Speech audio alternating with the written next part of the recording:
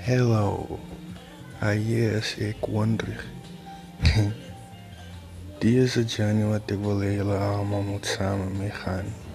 Dus as jy gaan luister. Jy weet my lewe is boring en ek is stout en whatever. Maar wat met my gebeur het in die laaste tyd was magnificent. Ek het basies 'n probleem gehad met substance abuse.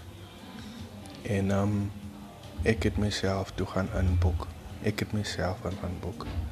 En die goede wat ek geleer het daarso, wil ek hê elke ene moet dit kan manifest in homself.